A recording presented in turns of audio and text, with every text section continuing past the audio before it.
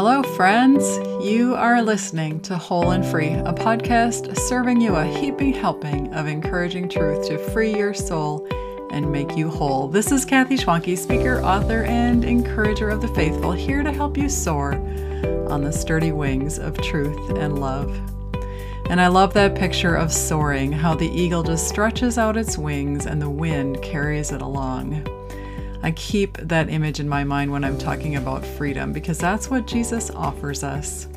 If you've been listening to season 2 of the podcast, you've heard me talk about awakening to 6 things. Awaken your heart was the first one, and awaken your heart to singing to combat dark clouds. Awaken your heart to know the way to attain peace in the midst of chaos. Awaken your heart in knowing how to walk in your calling, and in how to see suffering as the blessing that it is. And then last week, awaken your heart to understanding that you have been delivered, and you can now and every day walk in freedom. The first topic I address in both seasons of the podcast is what I call the foundation of everything. And if we're seeking transformation on our journey through the wilderness that is earth, we've got to tend to it. What is it? Our heart.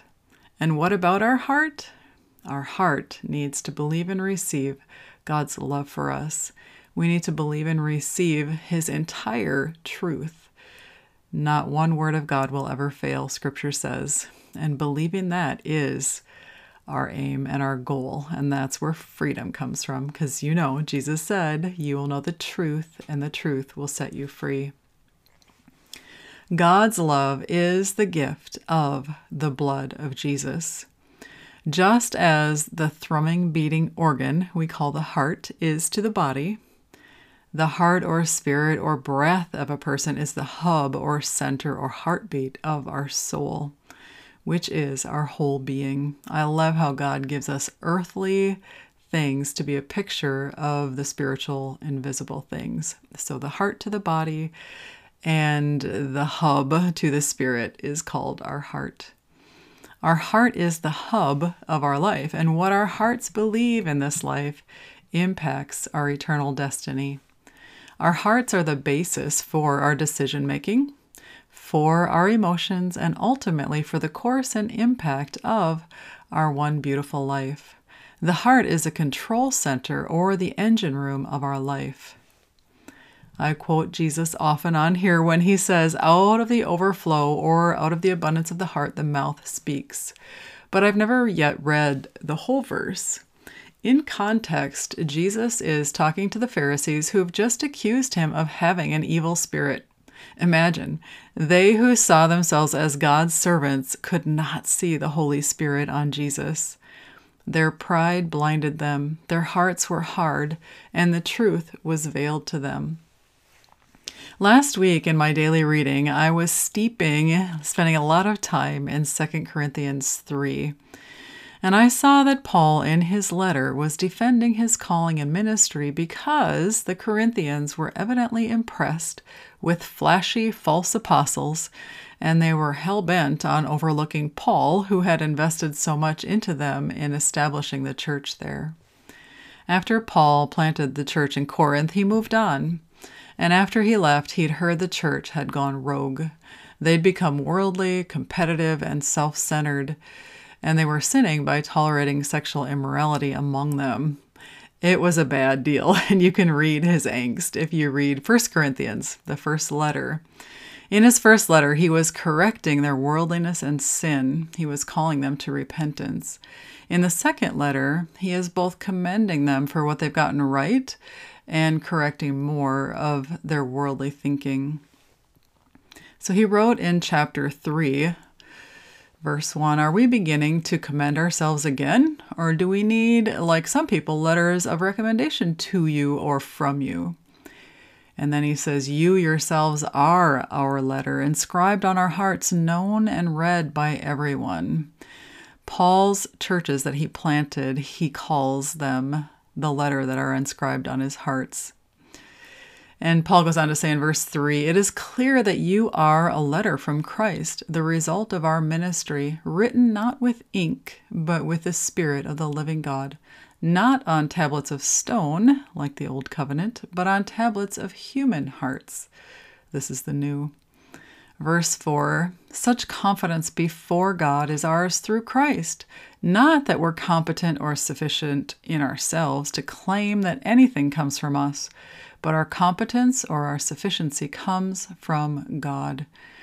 And He, the Lord, has qualified us as ministers of a new covenant, not of the letter, like the old, but of the Spirit. For the letter kills, but the Spirit gives life." The Greek word for sufficient, when Paul's saying God has made us sufficient, our sufficiency isn't in ourselves. It is haikanos, and it means fit, worthy, and enough. I loved reading that because in modern culture we see a lot of, "Am I enough?" or "You are enough." But our sufficiency, our enoughness comes, as Paul said, from the Lord, not from anything within ourselves. He goes on to write in verse 7, "Now, if the ministry of death, which was engraved in letters on stone, the old covenant, came with such glory that the Israelites could not gaze at the face of Moses because of its fleeting glory, will not the ministry of the Spirit be even more glorious?" So just to kind of recap, he is contrasting the Old Covenant to the New. The Old Covenant was written on stones, and we could not keep it, which was the whole point of it, to point us to our need for a Savior.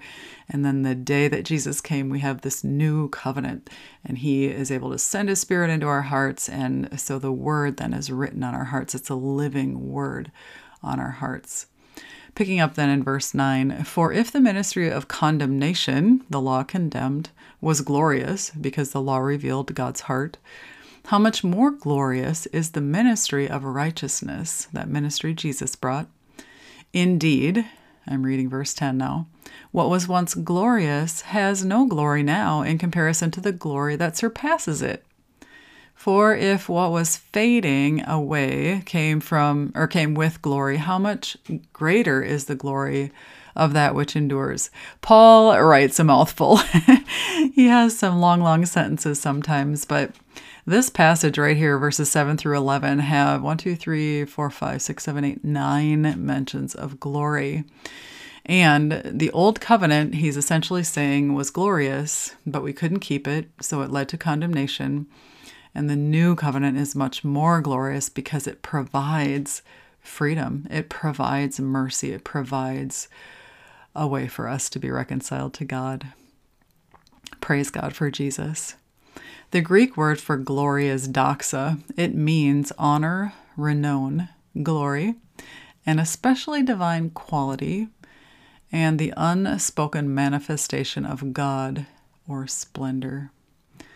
Therefore, since we have such a hope, Paul writes in verse 12, we are very bold. So the hope that we have is that we are free from sin and we are in glory with the Lord. So verse 12, I'm going to read it again. Therefore, since we have such a hope, we are very bold. And the word bold in Greek is parisia, meaning freedom of speech, confidence, freedom. There's our word for the whole podcast, freedom and wholeness. I'm talking about the definition of bold, and the Greek word parisia means openness, especially in speech, boldness and confidence. So if you think about Jesus and his boldness, he has that freedom because he's confident in what? In who he is and in whose he is, that he belongs to the Father. And so he can speak because he only speaks what the Father says. So the boldness comes from knowing God's word and knowing the truth of our freedom in Christ. And then we can be especially bold in speech. How can we be so confident in speech? Because we know our Father and we know his word. We are speaking faith words directly from the Holy Spirit, who reveals to us the heart of our Father, the living water, as we daily behold his word of life. So the same way Jesus lived on earth, he said he only does what the Father tells him to do, is his goal for us, his desire for us, is that we would lean in and listen to God's word and then live in response to that, not out of the things inside of us that compel us, but out of the leading of the Lord. Paul goes on to say in verse 13, "We are not like Moses, who would put a veil over his face to keep the Israelites from gazing at the end of what was fading away." So they couldn't look at Moses. It made them tremble. So he put a veil on because the glory was so astonishing to them. But Paul says it was fading away because it was a glory that was leading to the greater glory, which is a new covenant. So I'm doing a lot of explaining in here. You might want to go back and open your Bible next time you listen to 2 Corinthians chapter 3. But we're almost through here. I'm going to go through verse 16, starting at 14. "But their minds were closed, for to this day the same veil remains at the reading of the Old Covenant. It has not been lifted, because only in Christ can it be removed. And even to this day, when Moses is read, a veil covers their hearts. But whenever anyone turns to the Lord, the veil is taken away." Did you catch the connection with the heart and the eyes of the heart? The heart is veiled when the Old Testament is read to those who can't see, and the eyes are veiled. I don't know. I just think the Lord is beautiful and wild at the same time in how he communicates with us, which is why I love looking at his word and coming to understand these things as his word reveals them. But people who don't respond to Jesus with repentance and faith have a veil over their eyes, essentially. And the veil's only removed when Jesus gives the ability to see with our eyes in our heart. And if you think about Moses having to cover his face, and we are made in the image of God, Genesis tells us that, it is our face that reveals the glory that is in our heart. You and I, who are in Christ, are unveiled. We are basically bold-faced because we have the glory within us. So sin brought shame. Adam and Eve wanted to hide. Jesus came and gave us a covering so that we are no longer bound by shame. We are free. And that's what the unveiled face is reflecting, is that freedom, that we believe that the Lord Jesus loves us and we are free of shame. What is the glory within us? It is the Spirit of Jesus. The Spirit of the living God dwells in us. The living letters written by the Spirit on our hearts get reflected in our face and through our speech, through our words.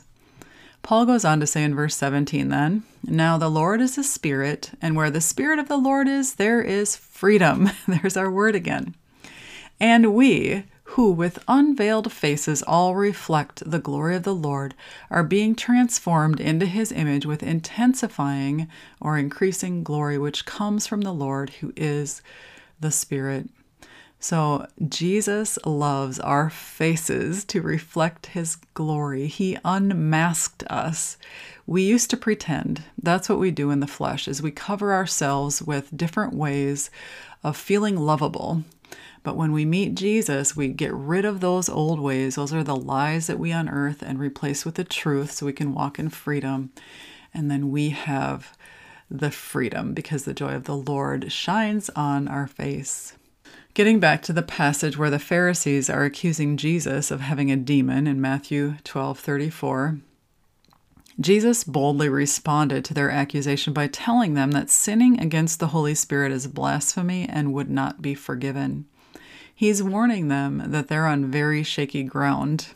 And then he says to their faces, now picture Jesus, "You brood of vipers, how can you, being evil, speak good things? For out of the abundance of the heart, the mouth speaks." Jesus wasn't the first one to say it. Solomon in Proverbs writes, "Guard your heart above all else, for it determines the course of your life." Proverbs 4:23, and that's in the New Living. The ESV says, "Keep your heart with all vigilance, for from it flow the springs of life." And then the ASV says, "Keep thy heart with all diligence, for out of it are the issues of life. So the course of your life, the springs of your life, and the issues of your life all stem from the heart, and we're called to guard it above all else with all vigilance and with all diligence. Consider how often Jesus addresses the human heart, and knowing the importance of understanding our hearts, it serves us to consider this topic deeply and understand it clearly. I think much of what happens in the world today is based on feelings derived from fear instead of on wisdom derived from faith. Likely that's due to our failure to consider and address the issues of the heart. How do we guard our heart with all diligence? If we live with to-dos and don't-dos without giving a heart a good reason for them, or if we fail to teach the reality of the inner life and the value of each person, of each soul created in God's image, we find a society with an identity crisis. Failure to address the health and flourishing of the heart leads to a mental health crisis, and we all know that among other ailments in our culture, that is our current reality. My nurse friend recently told me how her ER increasingly sees parents bringing in their children who are suicidal. I believe it is due to the fact that the children have no sense of identity or of destiny. They're left to their feelings, and so they lack hope. It was around 2018 when the trans culture was ramping up, to the shock and disbelief of many of us. One day, a friend reported that her 5-year-old had come home from school and told her, "Mommy, the teacher told us that Johnny is no longer a boy, he's a girl, and we're supposed to call him Pickles." The 6 of us sat there slack-jawed before expressing our horror at the whole scenario. After the conversation that day, the story continued to haunt me. As I considered the scene in little Johnny's home, it looked something like this to me. Ignorant sweet mama told little Johnny, "Sure, honey, you can be anything you want to be." And so, at 5 years old, Johnny decided he wanted to be a little girl named Pickles. And the teacher went along with the charade and brought all the kids into this ignorance with them.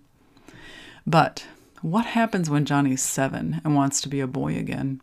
Maybe he wants to change his name to Wolf. And then years go by, maybe he's in 9th grade, and Johnny's feeling so uncertain of who he is, and he likely feels rejected. How can anyone feel confident in who they are when they don't have any grounding? He doesn't want to be himself anymore. Maybe he thinks it would be sweet to be a dog. After all, he has noticed people treat dogs better than they treat people. And who knows then where this confusion trail will lead poor Johnny. Unless Johnny meets Jesus and finds out he was created to be a boy on purpose and for a special purpose, in adulthood, poor Johnny is going to have an identity crisis and have no idea who he is or what he is on planet Earth for. He will be a man in whatever form he has at the time and not know anything about what in the world he's here for. This is a hopeless and meaningless state. Hope and meaning come from identity and destiny. Hope and meaning, I'll say it again, come from identity and destiny, and those two things are given us from the Lord. God is the author of every life. He has assigned identity and He has assigned meaning for every life He creates. Our heart is the location of where we store what we believe. Our heart is where we believe our worth, where we believe we can, where we believe in hope and we believe again. Our heart is where we believe in Jesus. As believers in Jesus, we know He is humankind's only sure hope. Ultimately, the heart is dead inside until it meets with Jesus, and the eyes of the heart are blind until they see that His mercy is what every heart needs. He is the glory. He is the glorious one that seeks to free every human heart and unveil every human face. The boldness we talked about, it comes from trusting the Lord with your whole heart and leaning not on your own understanding. Proverbs 3:5. You and I can be bold. We are bold because we are freed from shame as blood-bought children of God. Jesus' mercy is the living water that drenches thirsty souls. In the passage I read earlier from 2 Corinthians 3, we saw the contrast of the heart without mercy and the heart with mercy. Listen to these contrasts pulled out of that passage. The 10 Commandments, or the Old Covenant, were contrasted to the grace and mercy through Jesus of the new covenant. He fulfilled the law that we couldn't and set us free by his blood. The law written on stones kills because we have no power to keep it. The law written on hearts by the Holy Spirit gives us eternal life. We are insufficient in ourselves, but the Spirit coming in makes us sufficient for all things. We are not enough under law. We are amply supplied and sufficiently qualified and freed by the Spirit. We have earthly contrasted to heavenly. We have fleshly contrasted with spiritual.